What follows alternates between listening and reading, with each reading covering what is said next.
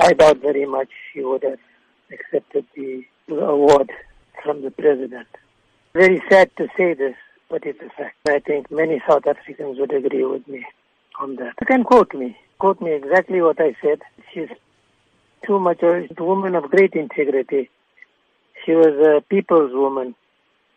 She spent her entire life working for the underdog. And I think our president is not the right person to be giving her the award. And she wouldn't have accepted it because he has besmirched his own character and his own personality.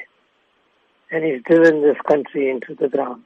She would have waited until the next president came along, and if they still thought that she deserved the award, she would have accepted the award, depending, of course, in the hope that a reasonable person would be our next president.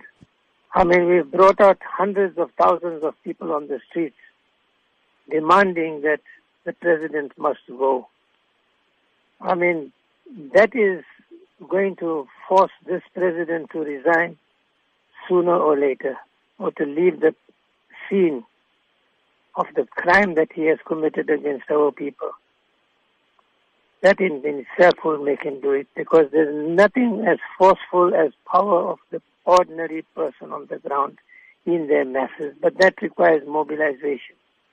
You look at the ANC Youth League.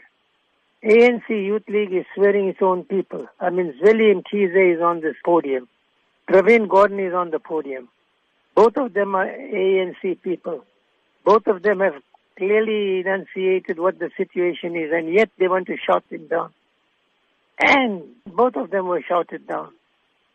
So the ANC, that's the saddest part of it all.